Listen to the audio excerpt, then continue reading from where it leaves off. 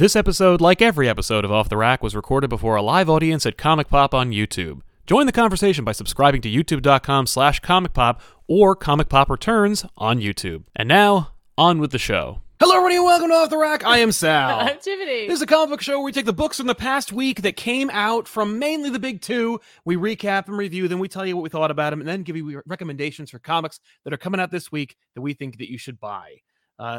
Also, if you are here watching the show, then you should probably be subscribed. If you aren't, make sure to subscribe. Make it right by subscribing here at Comic Pop Returns. And then go over to youtube.com/Comic Pop and subscribe over there too, because why not? I mean, if you're already subscribing, and hey, when you're done with that, you can go to twitch.tv/Comic Pop and give it a follow and watch Tiffany play video games, usually Tuesdays and Wednesdays, but we'll see how the schedule pairs out in the future. But she's playing video games right now on the Twitch channel. What are you playing right now? We were playing Avengers, but I might be all Avengered out. That's fair. That's a crappy game. Well, I don't listen. If you like a grind, that is the game for you. If you don't like a grind, maybe not for you. Let's just put it this way: Square's not making a Wolverine game. Well, no. But if they do make another one, I think they'll hopefully learn a lot from it. Yeah, they aren't EA. Question marks. Yeah. We also wanted to mention this show is sponsored by viewers like you. We are going to be actually rolling out with a new sponsor pretty soon that's like not just you, but if you want to keep it up and you want to keep them out of this, then please use Super Chats. Ask a question or comment. We'll read it here on the show. YouTube does take a cut. If you don't like that, you can always go to patreon.com/Comic Pop and help us out there. Patreon does take a cut, but if you don't want to do any of those things, you can also just give the video a like if you happen to enjoy what we do. For example, we are talking about a number of things today, including comics, but we're also going to talk about Star Wars Visions.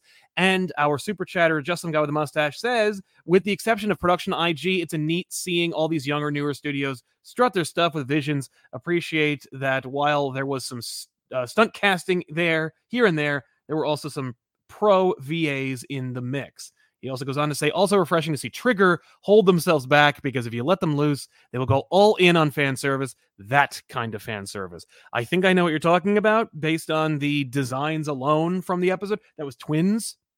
Okay. Yep. So I hear you. I feel like Disney probably would not have signed off on that. Disney's like, yo. Hey, no. They're twins. Make them stop. But thank you very much for your support, man. We really appreciate it. Great to see you again. Brian Rowland says, great Elseworlds exchange at the At Home Comic-Con. I wanted to mention, yes, both Joel and myself were at Home Comic-Con, which is to say we went nowhere. We were there on that channel. And if you'd like to catch that episode, you can follow the community tab in this very channel, and there'll be a link directly to it. I'm also going to drop it into the Elseworlds Exchange playlist so you can catch it that way as well. The reason why it's not on our channel is just because the proceeds went to a great charity, and I'd like to keep it that way, but you will be able to hear the audio version on Spotify. Okay, according to Wikipedia, Trigger also did The Elder. Oh, did they really? They did both. Supposedly. Listen, that's Wikipedia. I don't know. The Elder was... you determine whether or not that's an accurate statement. Sure. He also says Supergirl Woman of Tomorrow being only 8 issues is a crime. I disagree. I think it's a perfect amount of issues. I know how you feel though, because you don't want it to end, and now you know you're halfway through. It's halfway over. Yeah.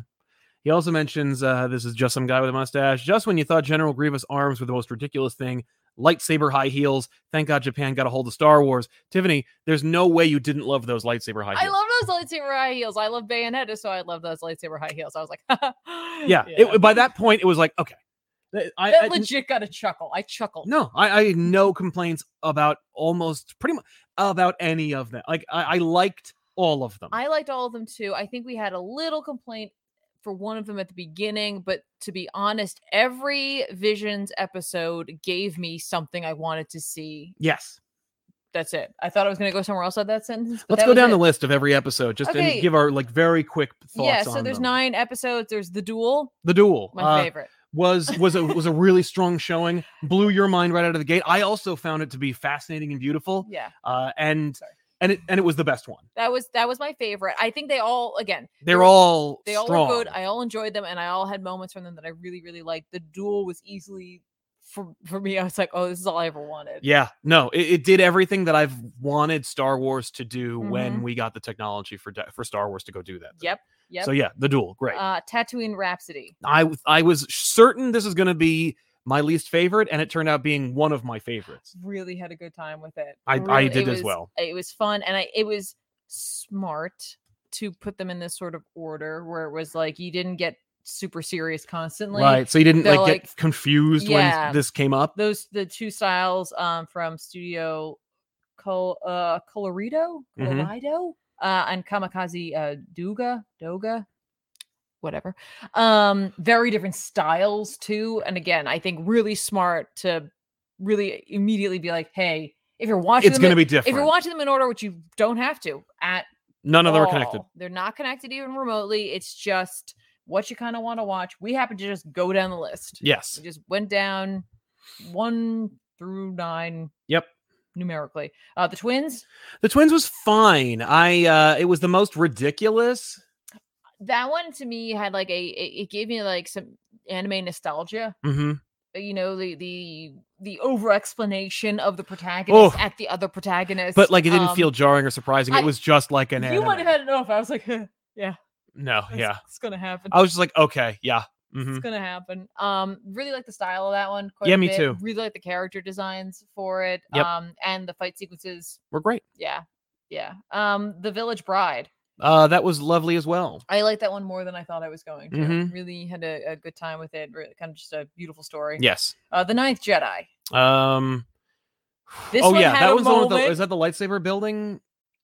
Like where it's like the guy who builds lightsabers. Yes. Great episode. That had a moment for you where you were like, yeah, it was great. Yeah. I loved that one. I had no problem with that one. That one had a dope build. Yep. And just again, that there's like a very distinct moment in that episode that just chef's kiss. Just, yes.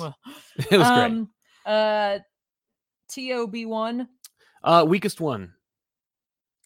It's like Astro Boy is very old school. I think that depends. I loved the animation in that. I liked it. I thought I like a lot of different styles of animation, and while that may not be my typical go-to, there was something charming about it. Charming about the designs and the execution. I thought that that was what it was. That was what was on display, because like the story was like, it was just, there was a lot behind the scenes. Mm-hmm. You know, like I liked the idea. I think that the Jedi Master is limbless. Yes. So he's using the Force as like extension of arms. I'm like, great idea. But you know, I was like, this is pretty straightforward. Like, I get it. No, I liked that one. I like that. I thought it had a lot of heart.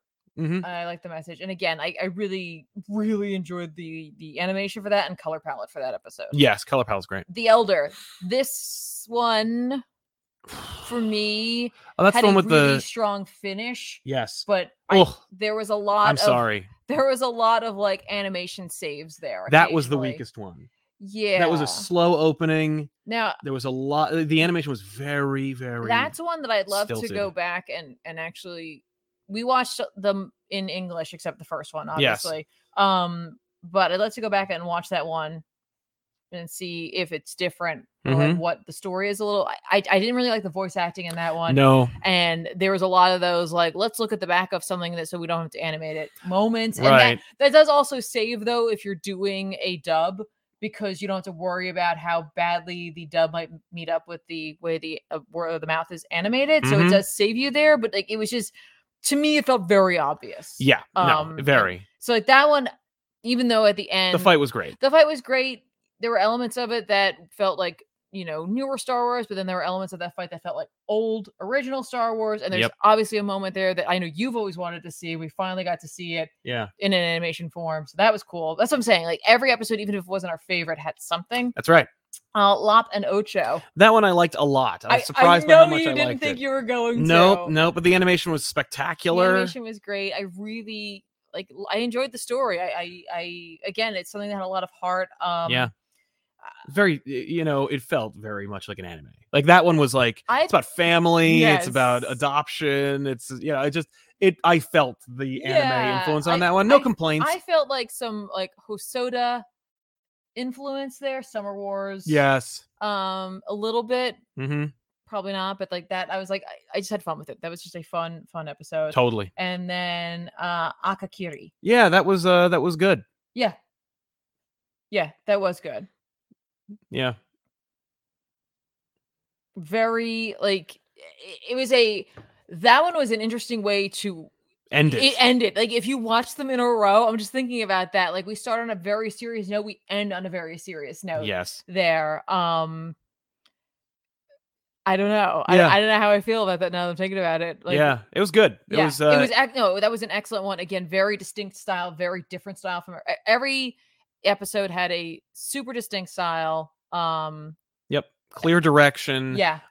Very much a deliberate tone and execution. Like there was no there was no middling. There was no time. No. But all of them also used their time really well. I would say, except for the Elder. The Elder was weak. That could have been 5 minutes. That one wasted a little bit of time for me because most of them really successfully did a lot of world building in clever ways in a very short amount of time, occasionally utilizing a voiceover like we saw in which episode was it with the lightsaber building?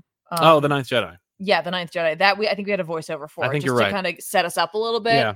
But for the most part, like with Lop and Ocho, that one felt a little long, but not. The Lop and Ocho one. I felt, but not like it felt like it took too long. It just I felt like there was so much in it that it. I was like, is this a little longer than the rest of the episodes? I was like, I think it might be by 1 or 2 minutes. But that can be a lot in animation, especially in this kind of execution. Yeah, but really solid world building across the board, and an experience that I look forward to watching again. Yeah, because it's such a little amount of time to invest in watching an episode here and there. Mm-hmm. It's something that in a world where you're like bombarded with content, it's something to really easily watch 1 or 2. Yes. Whenever you can, without having to worry about like keeping up with a constant story narrative. You can just watch something, enjoy it, and then whenever you get a chance, watch the next one. It's true.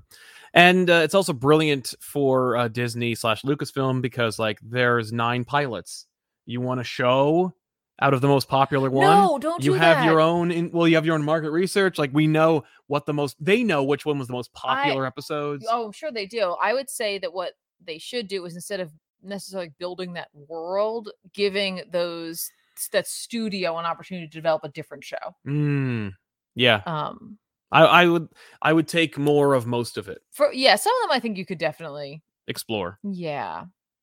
All right. Yeah, most of them you probably could. I was just thinking, you don't want a Mushishi of the first of the duel, where he just goes from town to town, planet to planet. I do. Yeah, I very much want that. Yeah. So yeah, overall, it was it came kind of out of nowhere for me. I wasn't following any of it, but as far as most Star Wars projects in the world, this one was like the one where when I was a kid and I was into Star Wars, I would have been like weird, lame, opportunistic. Now I'm like, this is amazing. Yeah, and then you go back in time and smack younger you and be like, you don't know anything, idiot. Yeah. How about you? Danny Ollie with an adorable super sticker. Thank you very much, Danny. Appreciate it. We can't show it here, but rest assured. Kevon, the original. Any chance for the rest of Injustice on back issues? One day, maybe. Probably not. Oh, someone reminded me, not by saying this exact thing, but I wanted to point out in that Lop and Ocho story, the use of like a crane. Yeah. As like the Jedi. Oh yeah. As the crest. Yeah. Yeah. That was great. That really blew your mind. I don't know why. That's what blew my mind. Yeah. Justin Bouffard or Beauford says, he's saying everything he can with an adorable sticker. Thank you very much, Justin. Hang on, I'll see if I can't find some of these. Okay, I found the first one, the Danny Ollie one. Love it. Good game. I do love it. Yeah. I like good game. Thank you, Danny Ollie. Mm-hmm. Going down to the next one. It's an upside down smiley face. Fine by me. I hope you're having an okay day, Justin. Yeah, man. Girk Pectus, have you read Frey the Future Vampire Slayer? Even if you hate Buffy, I recommend it. No. I like the caveat of even if you hate Buffy, just try. Right. It. I don't hate Buffy, but I also don't care. It's not. I don't have a regard for Buffy. Apparently there's a manga after the duel episode, according to Justin. Well, there we go. Gotta pick that up. Comics Kings, first time catching the show live. Thank you guys for the great content. Hope to see you at Baltimore Comic-Con. I'm sure we will. Mm-hmm. Psycho Red, yo, it's Comic Papa. Hey, that's right. If you follow us on TikTok.com/Comic Papa, you'll be able to see nothing good. And Tiffany from Twitch's Comic Bob channel. Keep up the good work. That's right, man. That's Thank you. Thank you. MNNM says, not sure how I feel about Disney getting their dirty hands on the anime industry. They'll never buy a studio, but it's bad enough if they get too involved with some anime production company or something. Don't tell them. Yeah, don't tell them. Don't tell them about Studio Ghibli. from 25 years ago. Yeah, they know. Okay, because the anime's been distributing Studio Ghibli movies for the last like 30 years. Yeah. But listen, have you watched them? You should, because they're freaking dope anyway. Mm-hmm. He also says Goku's voice actress Masano Nozawa played the cute little Jedi droid. Oh, nice. Yeah. I loved that droid. That was great. Every droid. Okay, yeah, that was another thing too. I want to talk about that. Like, some of the best designs for droids that I've seen in quite a while, although shout out to BD1, came from this. Yeah. They each studio, when they put a droid in, for me, they just nailed it. They nailed it. They nailed it in a way where it was like it felt Star Wars, but it also felt very new. Yeah. Ocho's or Lop's droid. Loved it. Dan V900, very thankful that I didn't know about the reveal for the Shogun before seeing the duel. A book about that character was revealed months ago, and I'm glad I didn't know. Oh. It was also my favorite. There you go. Yeah, same here. And Raj Patel, the inclusion of the Suicide Squad in Swamp Thing. What's the matter? Oh, I was like, we're not on Star Wars now. Oh, no. The inclusion of the Suicide Squad in Swamp Thing number 10 was surprisingly poignant, with them being an allegory for colonialism destroying the environment, and we learn more about the new host, Levi. I'm a little behind on Swamp Thing at I this know. point. I got to catch back up. Getting there. But yeah. That's on me. I must have missed an issue at one point, because then the next issue, I was like, wait, what? Right. So I got to go back, and then I missed another one. So once you miss an issue, sometimes it's like it becomes a snowball effect. That's true. Sometimes. It depends. Yeah. It depends on how much time I have, or how much time I slate myself for reading. Mm-hmm. Gotta schedule reading, folks. It takes time. Especially for me, not this guy. No. He's a very fast reader. Yeah. Very fast reader. I read, speaking of things that we read, Batman the Detective number 5 of 6, penultimate issue. It's from Tom Taylor and Adam Kubert. I don't know if we reviewed this last week, but if we did, I apologize. If we didn't, it's penultimate issue, reveals the identity of the villain and the true motivations thereof and their grand plan. And I'm still enjoying this book. It's a solid classic Batman book made by people who obviously love The Dark Knight Returns and grittier Batman, but while still like it feels like a perfect blend of like Frank Miller and Neil Adams Batman. The designs are great. The art is spectacular. The story is cool and fun. I don't know if I'm necessarily buying Batman as a full-blown detective. He does detect, but it's not real. I was really expecting this to be like a kind of amazing mystery, and it's not. It's just a cool Batman book and a decent Batman title. This could have been called Batman Shadow of the Bat. This could have been called Legends of the Dark Knight. This could have been called anything. Batman Europa. Like this, there are a million different titles for Batman that this could have been, that this is instead, and I'm fine with it. I have no complaints about it. I love this book, and I enjoy the art so much. Taylor's writing is great too, but the art is the star of the show. I know you've really, really been enjoying this book. I have. I know you didn't really care for it, but like I didn't. It just didn't hit me. No, maybe all at once it might, but like I wouldn't make you read it again. It's very much the same as always. I only made it through one issue. Yeah, well, every issue is pretty much like it feels the same. It's not like in a bad way. It's just like it's consistent, but it's like there's no way where it's like it ratchets it up to 11 by issue 3. Like it's the same book. Who doesn't want to go to 11? I don't know. Ethan Velez says, Usagi Yojimbo Easter egg in Visions was so happy. I didn't see that. That sounds great. Unless you're talking about Lop being Usagi. No, I think it was a symbol. Oh, that's cool. That is cool. Well, don't tell Disney. How'd they get away with that? I don't know. What have you got that you want to talk about? What do I want to talk about? Since we're talking about DC, I might as well just toss this out there. I randomly decided to pick up Aquaman The Becoming. Yes. This is written by Brandon Thomas with art by Diego Tegui. Yes, thank you. I'm sorry. I picked this up because I read that Future State Aquaman. You did. Book, That's right. And I kind of dug it. So I wanted to see and Thomas wrote that one. So I wanted to see what more they had to offer. This is a kind of limited series, I believe, with 6 issues. So not a big commitment to checking this out. And I gotta tell you, I really enjoyed it. It is a lot of fun. It's a kind of coming of age sort of story. Okay. Not necessarily akin to like a Miles or a Static, but more that he's kind of growing up in the shadow of Aquaman. Right. And just wants to prove himself, but like he's just a good kid. Like he's just a good kid balancing a dual life of like under the sea and at an Amnesty Bay. Okay. Not Amity Bay. Not Amity Island. No. Amnesty Bay. Every time I think of like And amnesty, as you know, it does not mean family. No, it does not mean friendship. Friendship, that's it.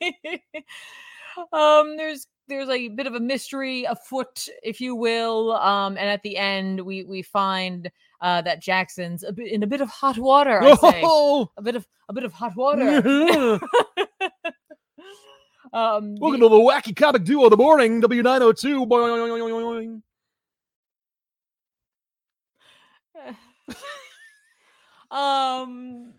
And in trouble with the Atlanteans, right, for something he didn't do. But there's evidence to think that he may have done it. I really like the way he's written. He's just like a likable kid. Like he's just very I want to read more about him. I want him to succeed. Yeah, but he's a young kid.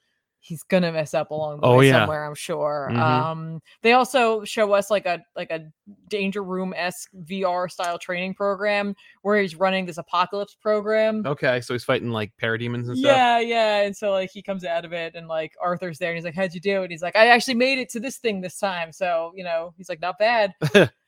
It's just cute. Like, that is cute. They're doing. I know that there's been some other world building attached to it. I haven't read anything else other than this. Right.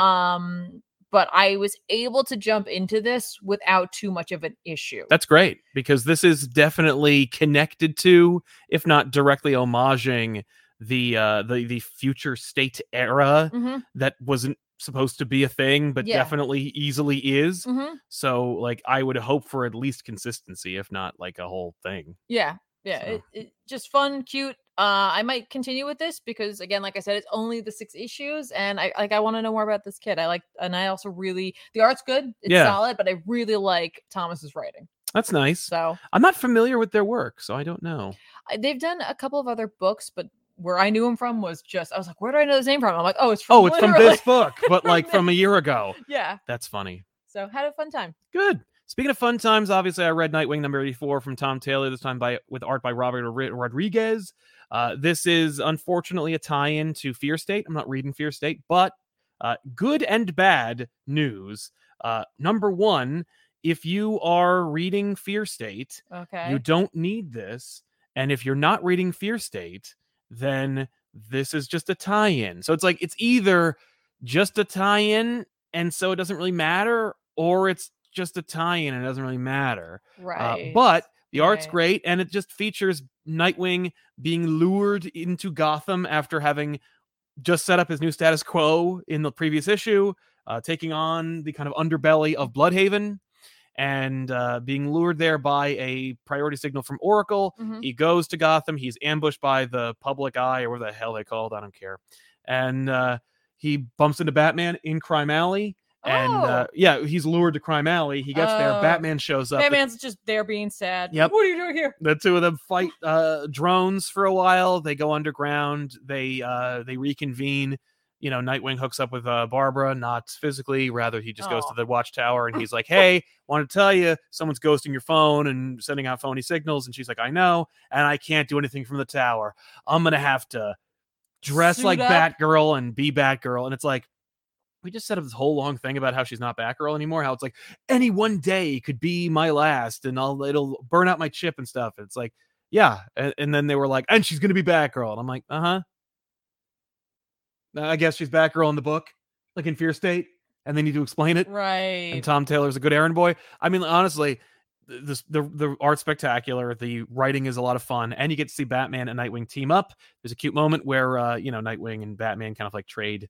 Not barbs, rather support.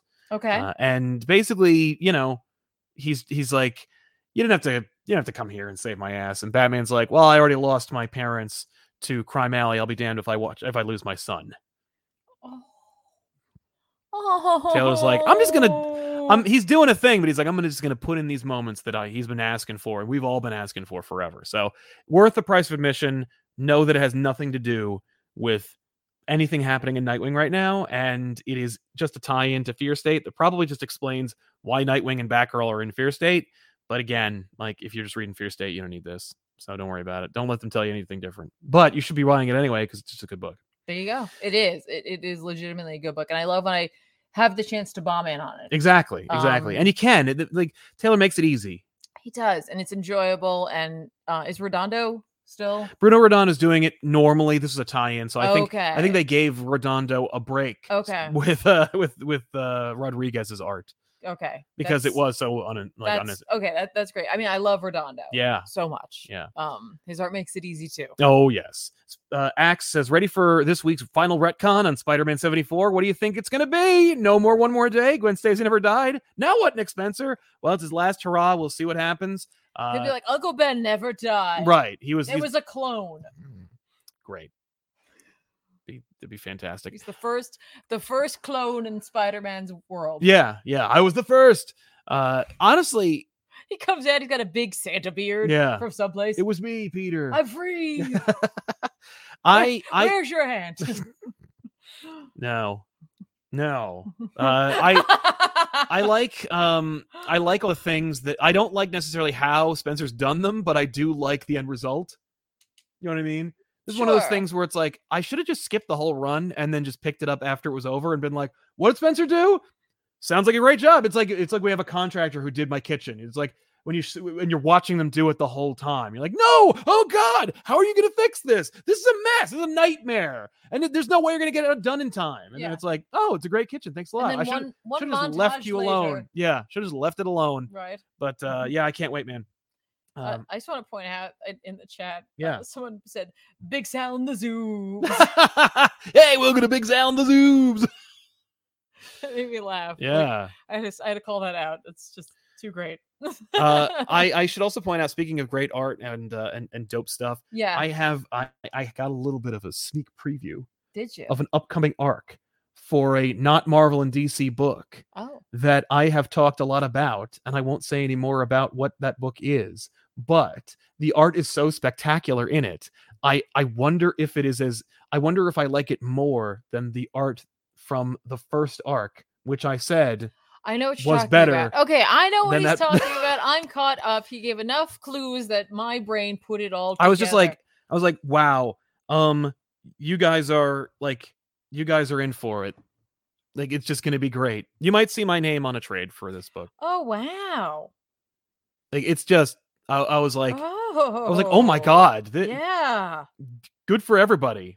This is great for the artist, and especially good for the writer, who's going to get a nice. Yeah, no, this is somehow spiritually followed the art that came before, but also turns it to something else. Definitely dials into something new, and way up my alley. I know.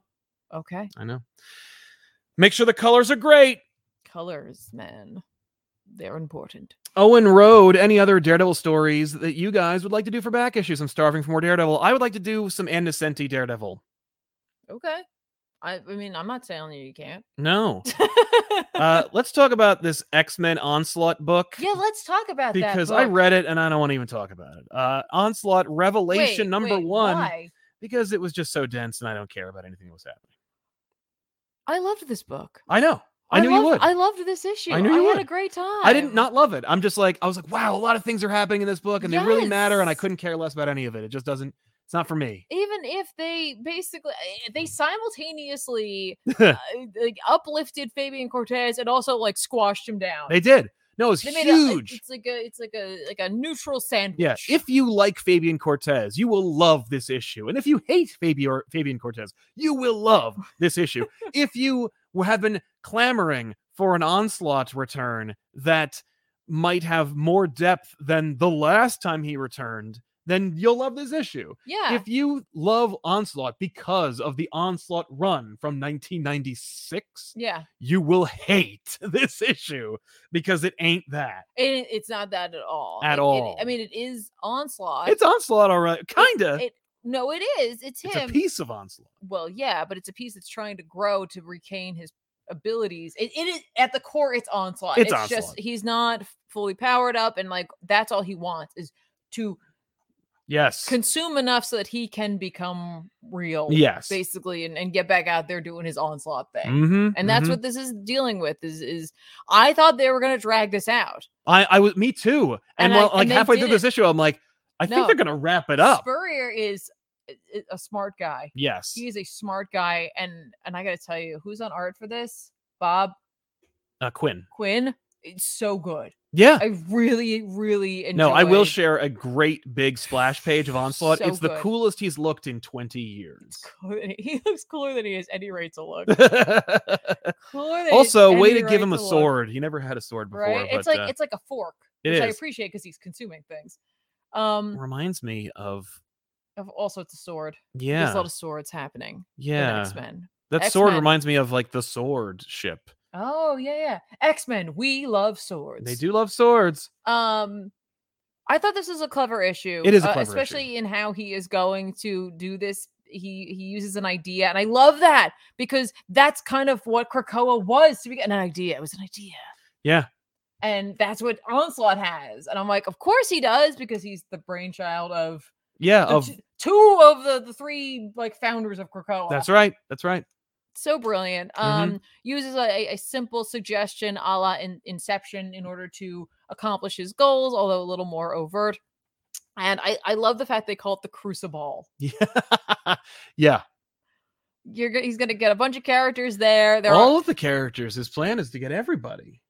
It wasn't quite everybody. It couldn't be everybody. No, it was a lot of the younger folk. Yes. And Magneto. Because he wanted to keep Charles and Magneto involved. Yes. And so they're there. And it's not really explored, but I think it's because he's like, in order for me to exist, Magneto has to go away. Probably. Because I don't exist while Magneto's around. Yeah, but I think it's most of the younger folk, because that's who Kurt was the most concerned about. Yes. And so that's who he's really influencing. And I thought that was genius to bring them there and basically have a Matrix-esque party that ends in a bloodbath. Yeah. The idea would be that like Onslaught is influencing all of these young mutants and giving them a like post-telepathic suggestion that they should party hard. Yeah. And then kill each other. Yeah, in like a huge mass murder. There's like an actual moment of like terror here for me. Oh, yeah. As I was reading this, and I was like, I never thought, I mean, there are the backups, but not when the guy in charge of it is doing it. But like there's a moment in this in which Onslaught is influencing Charles Xavier and he is deleting backups of the children. Yeah. And I was like, that is so messed up. Mm-hmm. Especially as we have seen, because Spurrier built a story up in which these kids oftentimes like let themselves be killed or have their first death as like a dare or a whim because they don't respect it. And so like, of course it's going to be easier to influence them. Yeah. But then to find out that they can't come back. Yeah. Magneto also realizes that. Yep. Oh yes. When he is awoken. Yes. He's like, Charles, we gotta open the door. Yeah. Yeah. This is a Spurrier story. So there's like a lot of like levels of like, it's just clever. Yeah. I think it's clever, at least. The way in which they end up finding him and like bringing him out. I'm like, oh, that makes so much sense. It makes sense why we've really been focusing on this other character for so long and why Fabian Cortez is really hung on in this book for whatever reason. Right? I liked it. Yeah. I liked the reveal quite a bit. I like that they take care of it. And I like that at the end of the day, Kurt says this isn't a religion. Yeah. It's just a way of life. That's right. It's a way of X. Yes, that's what I thought was so brilliant. I'm like, we are all over here thinking, Kurt's gonna form a religion. He's, he is a religious individual. They do. Yeah, but like what he's saying here is that like you can still have your religious beliefs. Right. Like he can still follow his beliefs, but also live in this way. Yes. In this. And I was like, that's cool. Mm-hmm. It's neat. This is a fun issue. It's essentially a one and done in a sense because they're building a new team. Yeah, this whole thing is springboarding another thing. Yeah. And I like that what he names it at. He names it after Legion, the Legionaries. The Legionnaires? No, they say Legionaries. It's Legionaries, you're right. And it looks like Juggernaut's on the team. Yeah. Yeah, that's a cool idea. Maybe. Right? I think so. Yeah. So I'm looking forward to seeing that. I hope Spurrier's writing this. I didn't look it up at all. Me either. But if you didn't read Way of X, this book's going to be a little confusing for Oh you. yeah, no, you need to have read Way of X. Yeah, and I don't know if you'll need to keep up with this if you want to read the team book that's following. I doubt it. It depends on where he goes with it. Right. I feel like it'll only be enhancing. It'll only enhance the reading experience. Probably. But it won't be essential reading. Probably. It's fun though that they acknowledge Onslaught without having to make it a huge event. Right. Well, while also that. teasing that it could have been. This could have been huge. This could have been something. Yeah. This could have been something. And clearly this issue must take place before Trial of Magneto. Sure. Yeah. It's difficult to tell. I think so. I think this takes because it easily could have, because it doesn't feature anybody of any consequence, and other than Magneto. And Chuck won't let anybody remember that he was like momentarily taken over by Onslaught and deleted a bunch of records. I hope they have I hope it was into a recycling bin and not like a hard delete. No, he can just he would just have Cerebro do a backup now. Right. It's just that they would die before anyone would know to do the backup. Exactly. And so that was the problem. So yeah. As long as the backup kicks in before any of them perish, they'll be fine. Right. Kevbot 1995. In my opinion, Visions brought back the mystery and awe that captivated me with original Star Wars. Mm-hmm. Respected the lore, gave cool twists. The voice acting in Japanese was great. Even the weaker episodes were just wholesome, and the score. Yeah, I really like the music as well throughout. I agree. It was just, I didn't expect it to be everything I wanted. Right. I mean, I was excited. You showed it to me. I was like, ooh, yeah. Like I was in, but I didn't expect every single episode to have something from it that I loved. Me too. Yeah. Dan V, the book cover and synopsis for the dual prequel novel spoils who the Shogun is, and I love The Ninth Jedi. That was my second favorite, and found the twins to be overhyped with the praise for it. See, we thankfully watched them before it came out. We got screeners thanks to Disney, and so we watched it unfettered and without any influence. Yeah. And as a result, we were able to just enjoy it all, which I really did. Yeah. And, which is why I get when they sometimes request you not talk about something ahead of time. I get it, yeah. Because it's not only is it unfair, especially if someone has something negative to say about something, but if something is overly hyped, it does influence you. Absolutely. Yeah. Oh, yeah. And it sometimes will take quite a while for you to come back to that property of whatever it is to give it a fair shake on your own. Agreed. Kevbot back to say, also, I really appreciated the recent interview with Scott Snyder, which happened on our show, Absolute Comics. Not our show, but rather Benny's show over on Comic Story, and through our mutual channel, Absolute Comics, which you can find by Googling it. It's just great hearing him rant about his passion and how much he wants to help others in achieving their writing goals. Thanks again. Yeah, no, it was great to have Scott on, and Scott had a lot of great insights during that episode about the process and about why he wants to do these things. Mm-hmm. Do you like writing? You like comic books and stuff like that? I actually just finished a recording of a conversation with Jim Zub, an unsung creative from the comic book industry whose work you love, you just don't know it necessarily, and you should definitely check out. But you should definitely watch that episode because it is just there's no pauses, there's no lulls, it's a volleyball match of conversation. That's and great. Influence, and it's if you are looking for inspiration, if you're looking for tips and techniques and how to improve your writing, but more importantly improve your brand, and he'd hate me saying that, but it's true, then you should definitely check out that episode. I'm gonna drop it probably tomorrow. I might check that episode. yeah, I think you should. Novus says, would you guys ever consider doing any of Lemire's work on back issues? He's an amazing writer, and I feel like you'd love his Essex County and Animal Man. Yeah, we've never done any Lemire, I don't think, and I think we would. Obviously, his Green Arrow is a popular choice. Animal Man is a choice, but obviously we do Grant Morrison before we did Lemire.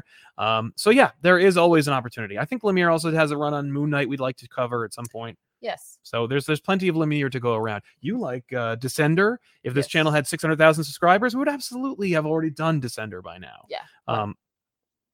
But what are you gonna do? But I'm not gonna sink the ship with that. not with December, especially since he doesn't really care. Girk Pectus, did you see Rick and Morty season 5? I thought it was okay overall, but I loved Evil Morty. And I won't spoil any more about it. I will say we did watch it, we loved it, and I really enjoyed how it turned out. I like the setup, and I like how you can if you ever listen to any Dan Harmon interviews, you can feel him on every page. And so, it's just them just being sick of hearing every question and just being we just want to be motivated to write stories and not be like Venture Brothers and not get hung up on continuity and deliberately withhold information arbitrarily for decades. Yeah. Because I love Venture Brothers, but like that's what they did. And I got sick of it. Eventually I you keep mentally asking the question and they kept thematically teasing the answer. And then after like a 10-year hiatus, I'm like, I don't give a shit. So one day we're going to watch all of Venture Brothers again, and I will probably enjoy it because I think we're getting a movie.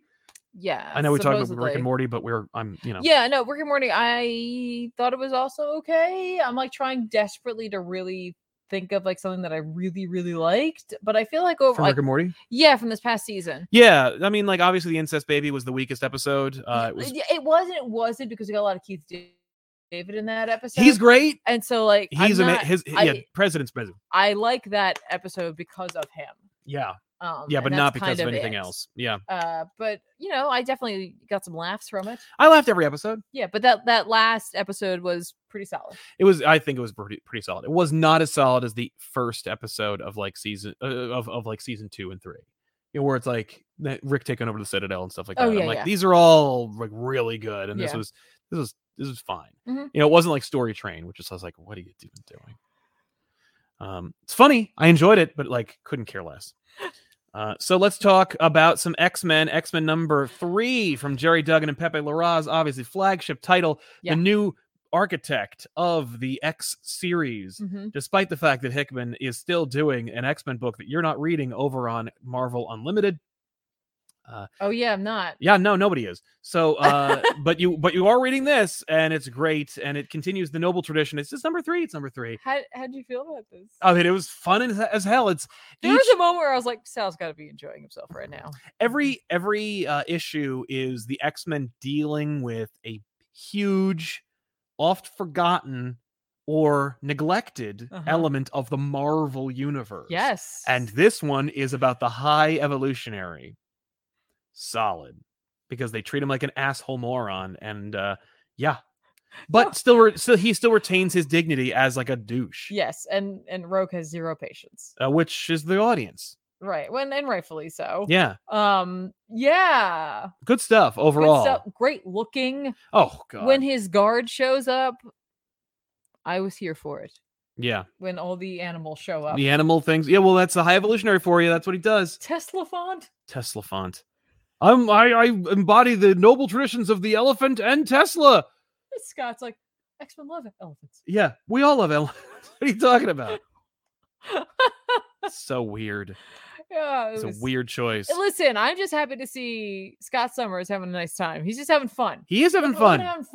Yeah, look at him enjoying himself and smiling. It's so rare. I know, right? I would if I had gone through the years that Scott Summers had gone through. I too would just take every opportunity to have a nice time. There's a great tender moment between him and Jean. Yes, which I really enjoy, but also keeps it weird. I thought it was real. But also like, what with the rock paper scissors thing? Yeah, I thought that was very sweet. I thought so too. I also am enjoying the friendship that Rogue and Polaris have. Yeah, like there's like something there. Yeah, I agree, and I like that. I Rogue is married to Gambit at this point. But it's just kind of fun to see her. I think she just makes friends wherever she goes. She mean, can't help herself. How could she not? Right. She's just she has charm. She does. Yeah. It's just oozing. I love that the High Evolutionary is like, I thought Rogue was something, but then he gets a hold of Sync and he's like, okay, no, this is this guy. This is my guy. Also, Sync gets a great moment. Yes. Where he probably was like, oh, yay. Yeah. Because she's kind of like, what? High Evolutionary wants Sync's blood, and she's like, oh, if you want it, yeah, you can have it when you're standing over my dead body. And he's like, oh, because you know that he's lived 1,000 lifetimes with her, and she doesn't remember any of it. Yep. So he's just on the team so that he can one day rekindle their love. Hopefully. So he gives High Evolutionary a drop of their blood or his blood, and I love it. Because he's just like, that's going to bite me in the ass, isn't it? And Scott's like, oh, yeah. Oh, I mean, like, it always does with him. With this guy, yes. Yeah, but you ended the you ended the main conflict, and that's what matters. And we saved a whole bunch of people. And, like, the next time he comes back, we'll kick his ass again. It's totally okay. We can't die. Who cares? I think it's just that, like, Scott has learned that he's like, they never go away. Mm-hmm. And so it's worth it to save the, people because they're always going to come back. Yes. I like that wisdom in Scott's leadership. Yeah. That we see there. it's also just funny. Yeah, you get a couple of things in this. You got the High Evolutionary showing up and threatening being another player during the current Dawn of X era. You get the breadcrumb of Sync. What's the High Evolutionary going to do with him? Yeah. You also get a couple of things with Sunspot and what was the other thing that I was going to say? I don't remember. There was another big thing that was they find out about Game World. Yes, Jean has like a momentary flash. Well, no, she has a conversation with the High Evolutionary about it via their minds. Yeah, that took me a minute to get, because I was using Guide of You and I'm like, what am I even looking at here? And that's what this is. Yeah. High Evolutionary let her look into his mind. Yeah, he's like, you're smart, right? Like, we can talk, you and I. It's fine. So we get to know a little bit more about Cordyceps Jones and how much. The fact that High Evolutionary doesn't like these guys. I really like the way in which he explains it. He's like, I don't like Game World, even if it is a natural evolution of Mojo World. Yeah, Mojo World, not MODOK. Mojo World. Yeah. I don't like it because they treat every planet the same way. And I was like, what? And then he goes on to explain that he's like, if you found a world that has like magnificent ponies, and I was like, where are you going with this? Like they would just hit it with a rock and destroy it. Yeah. He's like, I would introduce like a predator, right? And so that we would get like the most magnificent ponies from it. I'd ruin them that way, but into evolution. And I'm like, that is so you. God damn it. Damn it. But he's like, yes, I don't like them either. But I do like his warning at the end. He's like, you will come to know I'm right, Jean Grey. Right. And I'm like, about humans, because what he does offer them, we didn't talk about that. Oh yeah, he was going to exterminate humanity. We get so into like him being there and like the X-Men element of it, but like he comes with an orb that's like, there's a plague. It will it'll children amend them. Yes. It will sterilize. Which I think was another story recently in Marvel. It might have been. It was a Captain America story. Ah. There was an Inhuman who could do that. That Hydra was going to weaponize to sterilize everyone that didn't have him and the cure. Yeah. So High Evolutionary is going to do the same thing. You get the planet. You've already taken 2 planets. That's why we're here. And they save the day, and they're like, yeah. But like he's like, you can kill them this way, or they'll kill themselves. Right. It's up like, to you. It's one is kind and one isn't, basically, in his eyes. Yep. But I assume that's what he's warning her about. Oh yeah, no, he is. It's like, no, they won't let you have this. Nope. They will not let you have this. Also, I believe they're in Vietnam. Yes, they are. And so like after the High Evolutionary leaves, the people there, the Vietnamese, are like, come eat with us, come have my dinner with us. And one guy's like, I love the Avengers. Yeah. Rogue was an Avenger, though. Yeah. So I could see him being confused, but he's not. He was just like, colorful costume characters. Yeah, who they came must to be save the Avengers. Us. Yeah, and the book is pure joy. That's what this page kind of encapsulates. It's just fun. It's just fun. Just trying to be fun. Fun issue. But they also have more to go, because we also set up Orcus and the scientist who wanted to go to Mars, whose life was destroyed as a result. And they're like, well, I mean, like, the planet's pretty big. We'll just send our own people to go settle on the other side of Mars. This issue is the literal example of what I was talking about, how I was like, it feels like we're coming to the end, and by that I mean the end of the joy, because this book was so joyful until the last page reveal, where I was like, oh crap. Great stuff. We set up the scientist we set up in issue 1, and he's gonna go to Mars. They're gonna have like basically just a big friggin' war. We know that's gonna come on Mars. It was Duggan's idea to even go to Mars and do this stuff in the first place. Go for it. I'm sure the mutants of Arakko will welcome you with open arms. No doubt. You have no idea. Yeah.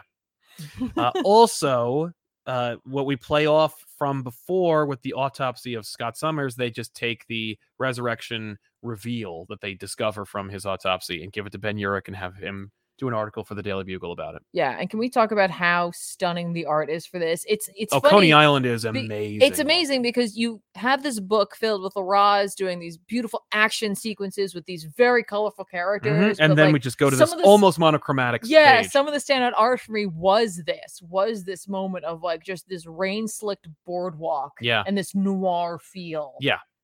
Loved it. Yep. Loved it. Really, like, it just goes to show you that like Larraz, like, even if his art is very like action oriented and very stylized, it can fit for something like this as well. Agreed. Or it's just a solid, amazing conversation. Yeah. Another recommend. X-Men number 3. It's great. Girk Pectus. No, I'm sorry. Yes, Girk Pectus says, Any horror movies you plan to watch for Halloween? I recommend Possessor Uncut. It's a cyberpunk horror movie like a nightmare version of Matrix. Okay. Neat. I want to watch Malignant. Yeah. Is that what it's called? It is called Malignant. Is that what it's called? Don't tell me. Don't spoil it. Don't spoil it. Don't spoil it. Don't you dare, because I watched Red Media's discussion. Don't spoil it, but you mentioned it, so I want to watch it. I was like, oh, Tiffany, here don't you go. ruin this for me. You will be banned. That's right. I don't know if you'll actually be banned. I think you'll just, you probably won't be. Our mods will give you a hard time. Yeah, you'll be hassled. I still never watched Crimson Peak. I'd like to watch that. I literally just noticed my Netflix list today, and I had actually put quite a few horror things on there. Indeed, you did. So I would like to check some of them out that I have here. I want to watch 1922. Yeah. That Stephen King thing. Oh, yeah. I'm sure it's not great. I don't care. Probably not. I want to check that out. There are quite a few things I would like to watch, and then just some stuff I'd like to rewatch. Yeah, well, it's the fall, which means you'll be watching Blair Witch Project with your best friend. Blair Witch will come up. I like that movie. I don't care. Don't act. No, I think it's come around. It's come back around. I love that movie. I think I am mystified by it every time that like they were able to pull it off. Yeah. Like it's so like I know. It just seems so like half-assed when you think about the way in which it was done, and like such luck. It's funny. It worked at all. You know what it reminded me of just now? It made me feel bad for the Marble Hornets guys. If they had that idea like 10 years earlier, they would have given that was such a solid start to a series, and then it just fell apart. Well, it just pooped its pants by the end. That's what it did. They couldn't do it. They couldn't just wrap it up. Yeah. Okay. Lawrence Perry, greetings. Which do you think was worse, Spider-Man 3 or Amazing Spider-Man 2? I personally had fun with AM7 2, although I know it's flawed. I'm with you there. I liked Amazing Spider-Man 2 more. Spider-Man 3 is very much like this weird kind of like wrestling match between Raimi and Avi Arad, who just wants to have these terrible ideas. But like Sandman was not the way to go. Like it wasn't. And despite how well it works, everyone's going to say the score and the Lockett scene. Yeah, they're all great. But like, those are scenes. Those are like film student moments. Those aren't a movie. And Amazing Spider-Man 2, I had fun watching it, but it was also like, that was a movie where the studio was just trying to make a franchise out of one movie that everyone was like, a sequel. So they both are gross and like corporate and embarrassing. They have their own moments. I think I'd be more embarrassed of Spider-Man 3. Girk Pectas, what do you think Marvel's version of the Joker is? A great villain they're ruining by shoving him in many stories. I think Dr. Doom's getting close. No way. Dr. Doom works just fine. No, but like a villain who they're putting too many places. I don't know who they're putting in too many places right now as far as villains go. My 1-to-1 for the Joker has always been Norman Osborn. Yeah, in terms of that, but I'm trying to think of honestly a villain that they're using too much. Right. Mephisto. Yes. Yeah, right? I think that's just because. Just culturally, everybody's talking about it. Let's just say that. Yeah, like it. Heartless Fang. Speaking of Sam Wilson Cap run, you guys did. What would you guys do the little Capwolf arc? It would be a good October themed comic to do. Quite possibly. It's not a bad idea. I don't know if we have time for that, but we might. Yeah, we didn't really do this right this year. But this is a messed up year. So like next year we'll have our druthers, but we'll get there. Let's talk about Supergirl. Wait, what about any of the things I read that weren't on your list? Well, what'd you read? I read Moon Knight. Oh, that's right. You read Moon Knight, which I know you don't care about. I don't care about it. It's written by Jed MacKay with art by. Oh God, there's 2 more books. Yeah. Alessandro Cappuccio. I think you might have actually enjoyed this issue. This has vibes of what is it? What's his name? Ghost Hunter? Ghostmaker. Where it's like a dude shows up to tell Batman he's bad at what he does and show him what's up. My God. That's the vibe. That's what Hunter's Moon is. But that's the vibe. However,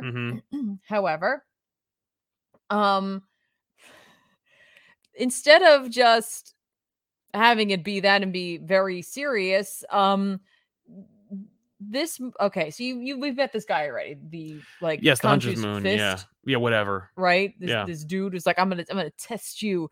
Yeah, I don't like what you got going on, right? You're not very good. Yeah, at you're not. What he really has enough. a problem is the fact that he's like, you didn't kill those vampires. You were supposed to do that. I don't think you know what you're doing. Oh. And the chick who he took in as like his like assistant, Yes, essentially, the vampire. she asked him, she's like, why didn't you kill us? Right. And like Moon Knight's like, the reason I didn't kill you was because I realized that like who you have to kill are bad people. Right. Like who like beings who do bad things. And it's not because the other two that I killed were vampires. It's because they like kidnapped people and hurt people. That's why I killed them. Right. But you didn't do that. And neither did like your friend. So I wasn't going to do that. Yeah. And I'm like, okay. Fair enough, Moon Knight. All right. The rest of the book is those two, the Fist of Khonshu. The two Moon Knights. The two Moon Knights. Having a fight. Okay. Was it what's his name? Dr. Batter? Whatever. They have a big fight, and it's a funny fight to me because it's just two adult men dressed in Moon Knight costumes having a fight where like they seem kind of tired at one point. And I'm like, the Moon Knight costume must be very heavy. Yes. Right? And like it gives you that feeling. They talk about things the entire time. Like Moon Knight's like, that's not like what I do. Like I'm all about saving citizens. I have to protect them and like what have you. He's like, yeah, but you can't save vampires. They fall off of a building together via pushing and such. Sure. And then essentially like the other guy just stops and goes like, what is wrong with you? And that was the point where I was like, tell me more, Jed MacKay. Right. What you got going on here? And he's like, I'm not talking about the vampire thing. Like, what? Why do you fight the way you do? It's not like beautiful. Normal. Oh, okay. It's not the way it should be. It's not elegant. No, it's not. What It's the never hell? been. Yeah. I'll cut your face off. Right. Yeah, no, it's very much that. And he's like, well, you think there's like anything like beauty in what we do? And he's like, yeah, no, you fight like an animal. Like, yeah. Didn't like, okay, when you got ordained, didn't you get the memories of all the like previous Khonshu warriors or fists or knights or whatever? What? No. And he's like, no, I guess they thought there was too many people up here already. But I love that. Like, he's just like, okay. Wait, stop. Wait, you suck. You're freaking out. Yeah, like you're not good at this. I'm very good at this. I'll kill you. I'll kill you. I'll cut your face off. I'm a psychopath. No, he uses like one of his sticks and he like hits the guy in the face with like it goes like he's like, ow. Dracula owes me money.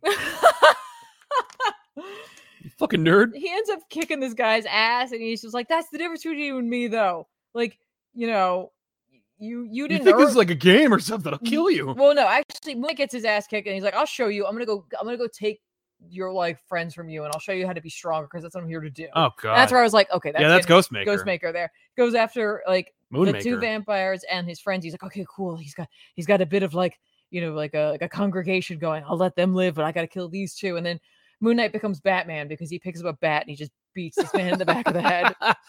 That's awesome. Moon Knight becomes Batman. Yes. A literal Batman. Mm-hmm. And as he's hitting him, and he's just like, don't you get it? You suck at this because you became the avatar of like Moon Knights, basically. They just downloaded stuff into your brain. You didn't earn it. I earned it. I'm going to beat you. I earned it bleeding in the desert while trying to, like, after murdering a poor son. Yeah, like, they're just watching him, like, beat him, and then he drags him into the street, and he's like, and now I'm going to do something questionable. I'm not going to kill you. Right. I'm just going to let you live. I'm going to take your pants off and leave you in the street. I'm going to pee on you. That's what I'm going to do. You don't know what I'm going to do. Yeah, I'm going to let Jake Lockley take over, and he's going to put you in the trunk of a cab. He's like, drag yourself out of my temple, and, like, hope you don't get my attention unless I become even more interesting. He just beats this man with a bat and then makes him leave. It's kind of awesome. Yeah. So I was like, I think you might have enjoyed this issue because it's so, like, for a moment, this other guy who is equally a lunatic in his own right has a moment of like, wait, you know what? You're not taking this seriously. It's like, yeah, no, I'm desperate. Yeah. Eyes, ears, groin. I don't care where. I'll just get you. Yeah. So I just need to win. You really enjoyed it. I enjoyed that issue quite a bit. Well, speaking of Jed MacKay, what'd you think of the death of Dr. Yeah, Strange? let's jump into it. Here we go, folks. Here we go. From Lee Garbett. And Jed MacKay. Yeah. Yeah. Art's pretty solid. Yeah, I've never heard of Lee Garbett. Solid look to it. Mm-hmm. Done in a 2-chapter style. Okay. So we get like here's the thanks. I know how to use Comixology, I swear. Well, good. You're gonna have to learn because I like using the desktop, and they're gonna get rid of that pretty soon. I like the mobile app. I do, but I know what you mean about desktop. Yeah. This book is either really good or kind of lazy. And I don't know, and I won't know until the end. And I don't care what you think about it either way. I won't know until the end. But this book establishes that this is continuity. Bats is here. He is a surgeon. Wong is here. That one I questioned, but whatever. We emphasize Clea. We set it in a modern time with a like very modern take on Strange. Don't forget too, like this is following everything that came, but like, you know, Strange's big kickoff really started with the Aaron run on Strange, like his more recent like renaissance, if you will, reinvigoration of the character started there. And so we deal with a lot of that sort of setup, but more what happened recently. Right. I was thinking about the fact that Jed MacKay also is just dealing now with what happened with Moon Knight in the Aaron run of Avengers, bringing him down to something smaller and simpler, and that's seemingly what they're doing as well. Okay.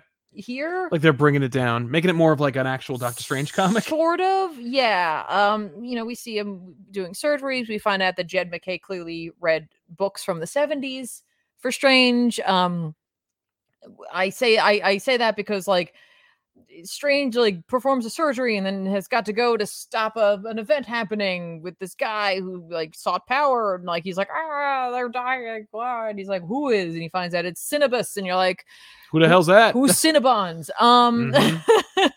No, Cinnabus is one of the proprietary, am I saying that correctly? Yeah. Probably not. No, principalities. Oh, I really wanted to make it mystical principalities, a la a Hoggoth or Watum or Cytarax, someone you invoke power from. It's also a location. Okay. So it's a place that it's the seven sons of Cinnabus are also ruled by the seven sons of Cinnabus. Okay. He often invokes it to perform light spells, but we first saw it in the 70s evoked. So I think we're like, I've read things. Yes. Got it. No problem. Appreciate that. We see Strange go to Strange Academy. Hey, that's going on right now. Yeah. We're going to establish not going to throw that out. It's cool. That's very nice. Doyle Dormammu is there and he's like, hey, yeah, like I haven't heard from my dad in a while. Is everything okay? And Strange is like, I don't know. Right. But then there's like an attack of like some random demons from Limbo that he and Magic have to take care of. And she's like, I'm kind of embarrassed about this. Sorry. But they like stop that, right? Sure. He goes on a few other adventures and then proceeds to inevitably make it home. Right? Okay. That's what we need to know. We get one more like image of Clea. It's just, I know that's her hairstyle, but sometimes they play it down. This image of her, they don't. Maybe that's just, you know, Dark Dimension, the rage of like what people want for hair, but I don't know. Strange is at home. There's a knock on the door. We are going to spoil this, so we're just giving you a heads up. If you want to read it, you should still read it because the dialogue is pretty solid and like does a good mixture of like Aaron's snark and a little more classic Strange-ish here. Wong even at one point was like, remember early on used to be like, because of like who you trained with, you were all like zounds and stuff like that. I kind of miss that sometimes. So he gives him a zounds at one point. Yay. Opens the door. There's a creepy smile. We don't see who it is. All you need to know is like in Strange's final moments, he essentially remember how I was like, maybe they're not going to kill him legitimately. Yeah. He has a moment where he's like, I wish my friends were here, even though I know they couldn't be because there's nothing they could do to help me. And I don't want them to be hurt, but I wish they were here because I don't want to die alone. Oh. And I was like, oh, that's sad. He's stabbed. And when it happens, everyone who's ever had any interaction with him feels it. And like even the Fantastic Four, like technology starts being like failing and being weird, right? Mordo shows up. Everyone immediately is like, it was you, Mordo. And then they start the trial of Mordo. And it's going to be 5 issues right before a really big event. Mordo. No. Baron Mordo's like, no, man. Like, I wanted to kill him. Right. And I didn't. So who did it? Who done it? Who done it? Who done it? The who done it is a huge element of this book. Okay. Oh my God. right? It's going to be a whodunit, sure, but Do they know who it is? No, we don't, and we don't Okay. know who it is. But like but that's not the actual thing. This is the part where if you haven't read this book, put your fingers in your ears. Put your fingers in your ears, folks, because you don't want me to tell you what happens on the last page. Okay. Mm-hmm. Doctor Strange emerges from a portal. Okay. But it is a Doctor Strange that we have not seen since like Strange Tales 114, I think. Right. About and around there, because he's worn it before, like, on other times, but it's the blue cloak of levitation, which showed up in Strange Tales 114. The blue cloak of levitation is not as powerful as the red one that's later gifted to him. This is the one he actually gifts to Rintra at one point later on. Okay. How does this happen? Yeah. Throughout this story, he's telling us about, like, when he was growing up, he remembers I think a Slavic story about a being named, I'm going to butcher this, everybody, so let's just get all the way off my back about this one. Koschei the Deathless. Okay. Who he was fascinated by him because he was immortal, so they said, because what he had done is he removed a small piece of himself and like hid it in a needle, and then that needle was in an egg, and he put that egg in a duck, and that duck in a rabbit, and that rabbit in a chest, and that way nobody could find it. Okay. All right. So presumably he tried to do that. And that's what shows back up.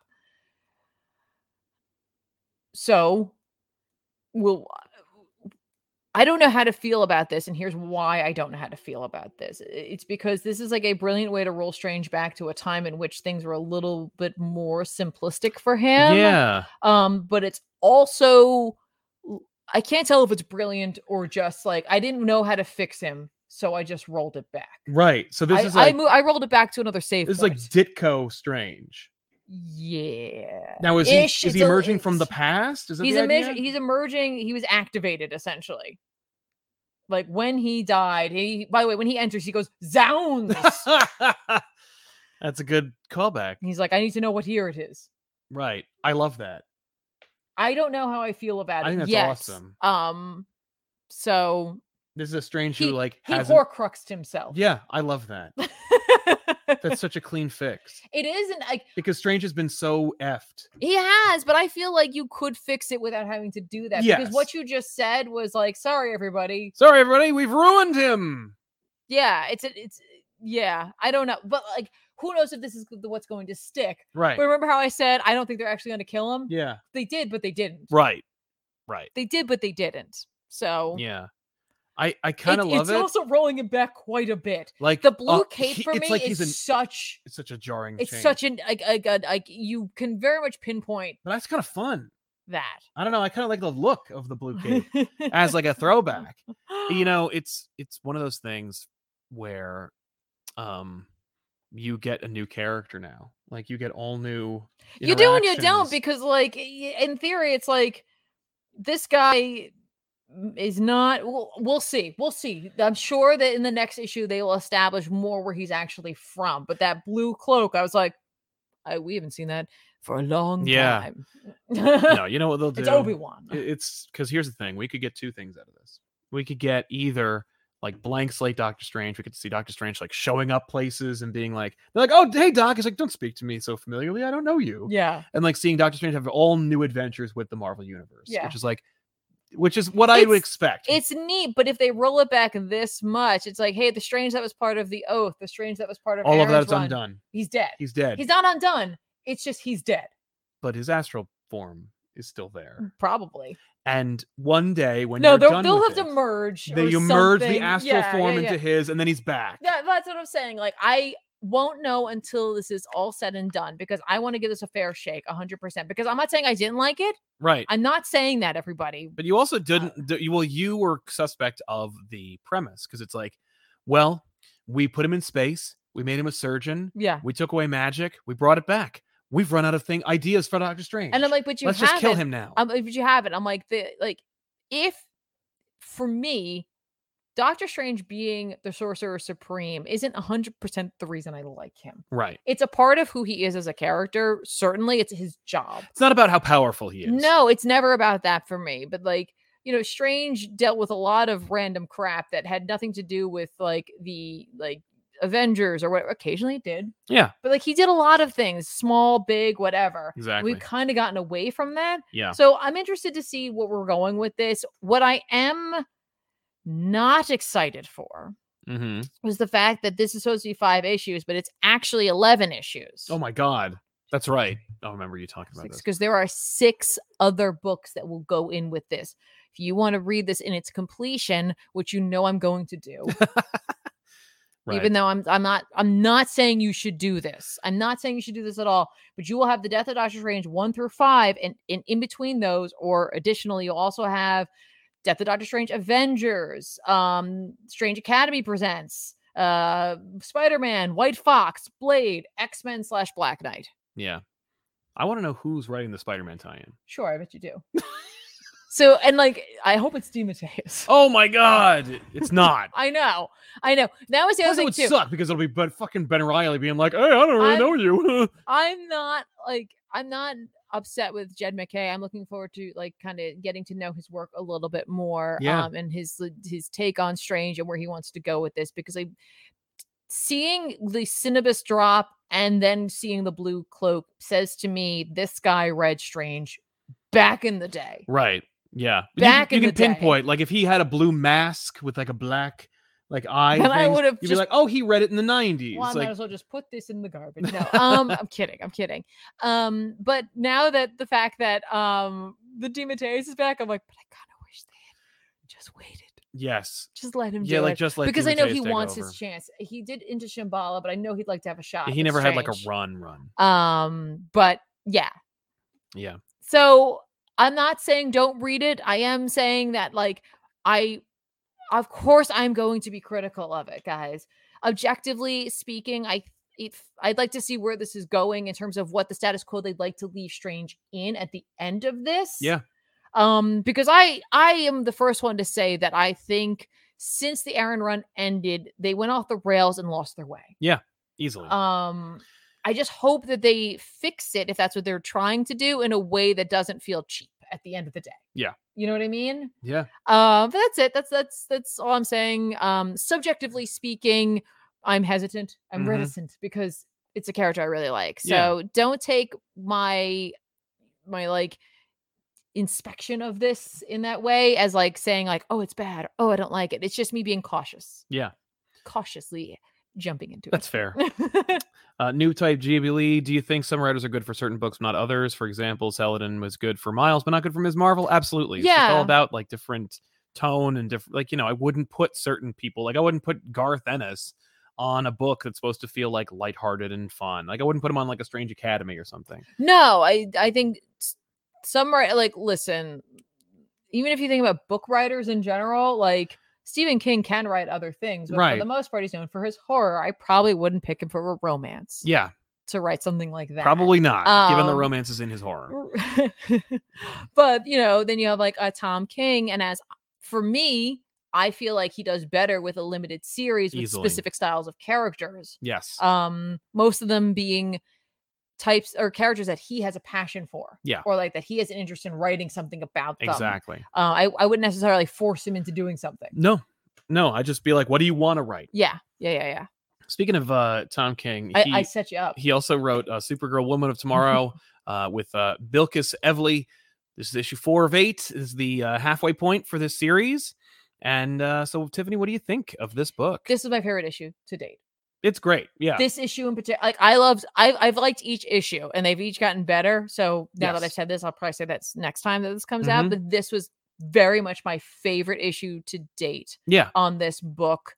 Well, I think it gives Supergirl an opportunity to finally like be established. We're seeing what King thinks of her. Well, I think that we're seeing her dealing with her own emotions and feelings as she's being surrounded by other people's horror and such. But we're also seeing the woman she has become. Yeah. Through her own experiences and through her experience with Cal, I'd say, because she does things in here that are quietly heroic. I want to cite there's like the grave digging. There is the antagonist of this story has been going world to world with this like gang and like just wrecking places, Yep. like mass murder style events. And there's a gravedigger who's just trying to get through this, trying to get as many done, because they say, like, he's like, if I don't get this done by a certain point, they're just going to end up doing a mass grave, and my daughter's out there and I don't want that to happen. Yep. She offers to help. He's like, this is my job. And she's like, but I'm a neighbor, and so it's my job to help you with this. And like, that was so like, that's Superman. Yeah, like that's a super thing to do. Yes, that's a super family. It's a House of L thing to do. Yes, that like, it's just such a, like, she's not punching anybody. She's not, stopping an asteroid from hitting something. Yep. It's just something that will make a difference to a small amount of people, Yep. but could mean everything. Yeah. And I that for me, I was like,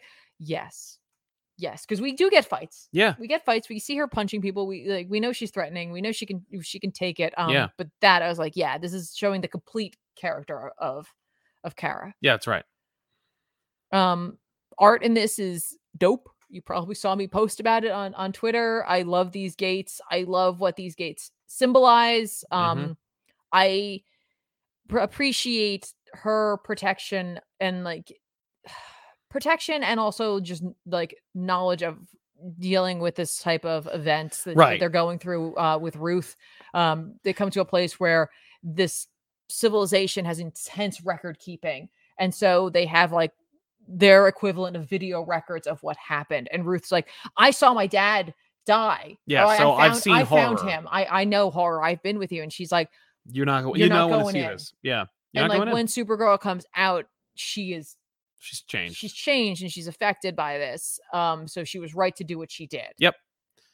We just continue to go along in the story. And we come to the end, in which point we think that Supergirl might send Ruth home at one point. I love that sequence so much. Oh, when she plunges herself in the sun. Yeah. Because after she sees these untold horrors, like she's just, oh no, that's right. No, it was when they attacked the monks. Yeah. It's everything. Everything's been building and it's just been heaped on top of Supergirl, and she's been taking it. They go to this place that's clearly a very like pacifist world. Yep. It's delicate. They didn't fight back. Yeah. And so she knows if she screams here because she can't take it anymore, she'll destroy something even more. So she flies away and goes into the sun. I love the like iconography of any of the like House of L and the sun in general. Obviously, there's a lot of history or mythology with the sun and the House of L, powered by the yellow sun. Yep. It makes you think of All-Star Superman. Totally. You always wonder, why doesn't he just throw all of his problems into the sun? Anything like that. Mm-hmm. Ruth gives an excellent narration here. I know there's a lot of language and a lot of narration in this book, but this is so effective here. How she describes, she's like, wasn't there. Yeah. But I'm fairly certain that, she would tell you she was fine. Yes. And then ask if you needed help. And we just see her in the sun, just feeling all of her emotions. Yeah. All of the emotions that she needs to go through, she has the opportunity to do in a sun. Right. And I'm like, that's just spectacular. Yeah. I also love the idea that like, and we've heard this described before with Superman, that like he always has to hold back when he's fighting, certain enemies. But like, for example, if he's fighting Apocalypse, he knows he doesn't. Darkseid. He's from Apocalypse. Listen, I've got an X brain, everyone. Leave me be. When he's fighting Darkseid, he doesn't have to hold back any longer. Yep. Doomsday, similarly. Mm-hmm. Here we see Ruth describe it as that, she has laser vision, she has, freeze breath, she's super fast. And it's not that she can do those things. It's not that she can activate the heat vision or use the cold breath or go fast. It's that she prevents herself from doing it. Yes. So like when she looks at you, know that she is not burning your face off. And when she speaks to you, she's warming her breath so she doesn't hurt you. Yeah. And when she walks with you, she's slowing her pace. Yeah. And I'm like, that's cool. It's all about restraint. Yeah. I was like, that's cool. That's a really cool way to present it. Exactly. And then right at the end here, like there was a panel that like blew me away because this single panel that like King and Evely put together, I thought was like just set the like, this is the perfect example of like the tone and the message of this story in a single panel with like a single sentence on it. And it just says like, and I put my weight on her. And then just a Supergirl Woman of Tomorrow. And I love their expressions. Mm-hmm. And that to me was everything that this book is. Yeah. I was like, I don't know if they did it on purpose. Oh yeah. No. But that panel at this me, point, King has earned like the trust of that kind of like those sort of expectations. But that panel hit me hard. I was like, wow, you in a single image. Yep, encapsulated what the book is about. Yeah, it's good stuff. I adore this book. This might end up being my favorite Tom King mini. Wow. Not saying a lot. Like, we'll see. I mean, like, we're only Strange Adventures ends tomorrow. Strange Adventures ends, and I still love Mr. Miracle. Yeah. But I am adoring this, like, love letter to Supergirl. Totally. So, that's all I got. Critic Clips, thoughts on the Sandman teaser? Yeah, it's fine. Oh, okay. Yeah, let me give you my thoughts on that. It's just a teaser, so we don't really know much from it. What I will say is I was surprised at how I don't want to say it's flat, right? But the lighting is a little on the flat side for me, considering the scene that we're looking at should be lit by candles. Mm-hmm. And it's not that there aren't shadows; it's just the shadows don't seem to be from that. I know it's a really weird thing to say, but that first sequence is very moody. It is bright in the book, depending on which coloration you're looking at. Like the newer colors are definitely brighter than the older colors were, but there are a lot of heavy shadows, things cast by candlelight and such. Yeah. The other thing too, Morpheus's eyes aren't black. He has eyes. He looks like a dude. Right. He just looks like a dude. Yeah. Like an Edward Cullen. Yeah. Like he's hot. He's hot. Ooh, Morpheus. He's so sexy. Right. So sexy. Giving you shouldn't find Death or Morpheus hot. So hot. Well, you might maybe you might find Death cute. She's cutie. She's cute. Yeah. She's a cutie. Desire for sure. Yeah. You should be like, just nobody can deny Desire. This is true. But we'll see. It's a teaser. I can't judge the show off of a teaser. And it's like I was collective like 30 seconds of footage. Right. I was also surprised that it seems like Roderick Burgess in the voiceover, but again, it's a teaser, so it's cut a very specific way, so it could be misleading. Oh, totally. Doesn't seem to know that he didn't catch Death, right? Like he does in like he knows immediately. Like Dream shows up in the book, and he's like, "That ain't Death," right? Oh, but it seems like in the teaser they're leading us to believe that someone else has to explain it to him, and I was like, okay. Well, at least it'll set a tone, or it'll set a precedent where it's like from minute one, we are deviating from the source. And I know that they are, which is why we wanted to adapt this in the first place. I know to make something different. I know that's what Gaiman has said. So I know that I can't expect exactly what's in the book to happen at all. Yeah. No, it looks like a Netflix show. But I was like the lighting that disappointed me. But again, it's a teaser. Maybe they're not done color grading it. Maybe it's not. Exactly. No one. Look, we didn't make a video 2 seconds after it came out that says, "Here's all the things that are wrong with the teaser." No, someone asked, so here are the opinions. Yeah. Like, listen, I wasn't even going to bring it up because, like, I know people are on both sides of the camp are ready, like champing at the bit, ready to fight over something they haven't even seen yet. Exactly. And I'm like, that was my opinion. These are your opinions. But I also know that it is literally a teaser. Right. It's supposed to tease you. It's cut. They showed the spell, but maybe it wasn't all the spell because he doesn't say all the things from the book. But I don't know because they're cutting a teaser. Yeah. The date, the release date isn't even out. I will say I dig the effect that they used to drop Dream into this world. I was like, that's cool. Yeah. That is not what happens in the book, but I still thought it was cool. Right. He also appears to be completely naked under there, which he's not. No. But again, they're sexing it up. Yeah. Hot, sexy, endless. But also the helmet looks great. It does. Right? So it's like just wait till you see Destiny. He's super jacked and sexy. I'm kidding. I have zero idea. You haven't seen him? No. Okay. I'm just kidding. Yeah. But yeah, so let's jump into some recommendations for comics that are coming out this week. What we think you should buy. Obviously, I'm going to pimp out Detective Comics 1043. Okay. It's the best Batman book kind of coming out right now. I dig it. Check it out. Amazing Spider-Man number 74, the end of Spencer's run, the epic conclusion of the Kindred saga. Sure. If you actually take a look at Patrick Gleason's art from his first issue and this issue. You'll see it's actually a continuation. Yeah. It's kind of cute. It's a fun idea. I like that. Hang on a second. I want to acknowledge the some women find Morpheus to be hot in comics. That's fair. I know, I feel you. But if you look at that original Sam Keith drawing. art, no one's hot when Sam Keith draws. That's not true, by the way. Sam Keith no. yeah. But he draws it. It's not a conventional look. Yes. Until later on when it gets a little more so, and I'm guessing that's what they're going for, but this is definitely like a very conventional, like young Hollywood hotness coming in. That's what I'm saying. Yeah. I'm hyped for Amazing 74. I can't wait. It's going to be ridiculous. I literally can't wait to hear the reaction. Yeah, I can't wait to have a reaction. That's what I'm the most excited for right? That. I'm not even reading it. I'm still excited. Yeah. I'm not reading it, but Action Comics 1035, they're finally explaining where the hell Superman's going. Yay. I can't wait to hear about it. Man, Lois just can't win. Her son leaves, her husband leaves. Yeah, well, they really wanted them to be divorced anyway, so, take what you can get. It's fine. Robin 6 is just a good book. Gleb Melinkov's art is fun. Josh Williamson, of course, is a terrific writer. So if you're looking for a fun slugfest, you can go, you can do no wrong with Robin number 6. Mm-hmm. Blue and Gold number 3. If you want to see more of the of this duo, you gotta buy it. Listen, everybody says that they're their favorites. Yeah, everyone loves Booster Gold and Blue Beetle. Well, then prove it by buying this series. Only if you like it. Yeah. Don't just buy it out of like your own, a compulsion. Yeah. But listen, Dan Jurgens is writing it. He loves these characters. You will too if you read it. Strange Adventures ends with issue number 12. Oh my God. Yeah. Listen, just if you want to read this, watch out for the internet. Yeah. Don't be spoiled. This comes out tomorrow. And I won't have a chance tonight. I won't have a chance to read it, so I'm just going to get away from the internet. Mm-hmm. Getting away from the internet. Getting away.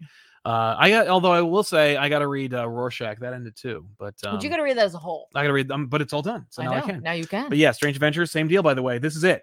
If you have been on the fence about Strange Adventures, buy this issue after you bought the first 11 because like it's done. You can enjoy it now.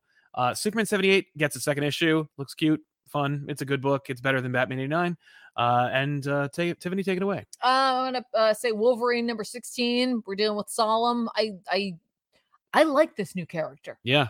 I'm digging him. So I'm looking forward to that. Written by Ben Percy with art by Adam Kubert. I think this is Kubert's last. I think this is the last one. I'm not sure though. I'm not 100% on that. But I really digging the Kubert art. So I just want to keep going with that for as long as I'm liking it, I suppose. Yeah. Sword number 8 coming out. Woohoo. Looks like it's a Storm-centric book. So, I'm loving that. Written by Al Ewing with art by... with art by Guiu Villanova. I am so sorry. I'm so sorry. I'm just so sorry for my pronunciation there. By the way, get ready for Sword to get very cosmic since Al Ewing's Guardians of the Galaxy got canceled. Oh, I'm sure it will. And it's fine. That's the Guardians are suddenly going to move to Arrakis. That's the place to do it, I'm sure. But it's not a tie-in. No. It's just a Sword book. Wow. Hooray! Batman Reptilian number 4 is coming out. This is the weirdest book that I'm reading right now. This blast from the past, literally.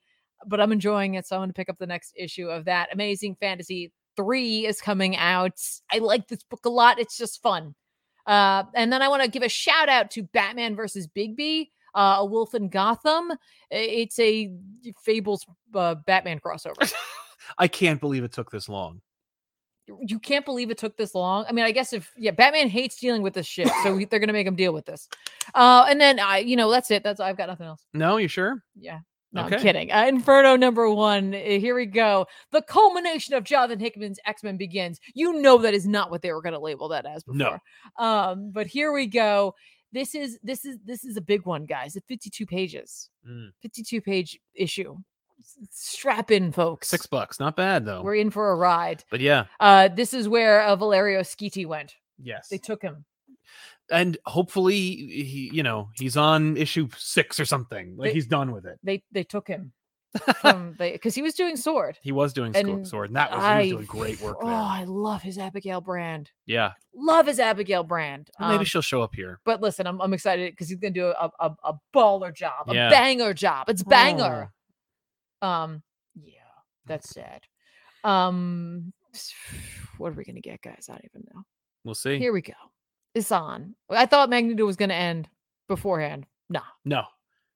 That's kind of it's kind of an oversight. Everyone's going to be like, who cares about Magneto? Yeah. Inferno. Inferno. That's going to probably be me. But no, I'll still read Magneto. Totally. Yeah, that's it. I mean, there's plenty other books coming out that we didn't mention here, but then we'd just be reading a list at you. But these are just some of the These are the books that we want to read that we're going to be reading, that we think you should check out. Yeah. So, well, thank you so much for our super chatters for sponsoring today's episode. Thank you so much for you subscribers for being subscribed. If you aren't already a member, be sure to subscribe. And if you want to help us out, you can always join us on patreon.com/comicpop, subscribe to youtube.com/comicpop, or follow on twitch.tv/comicpop.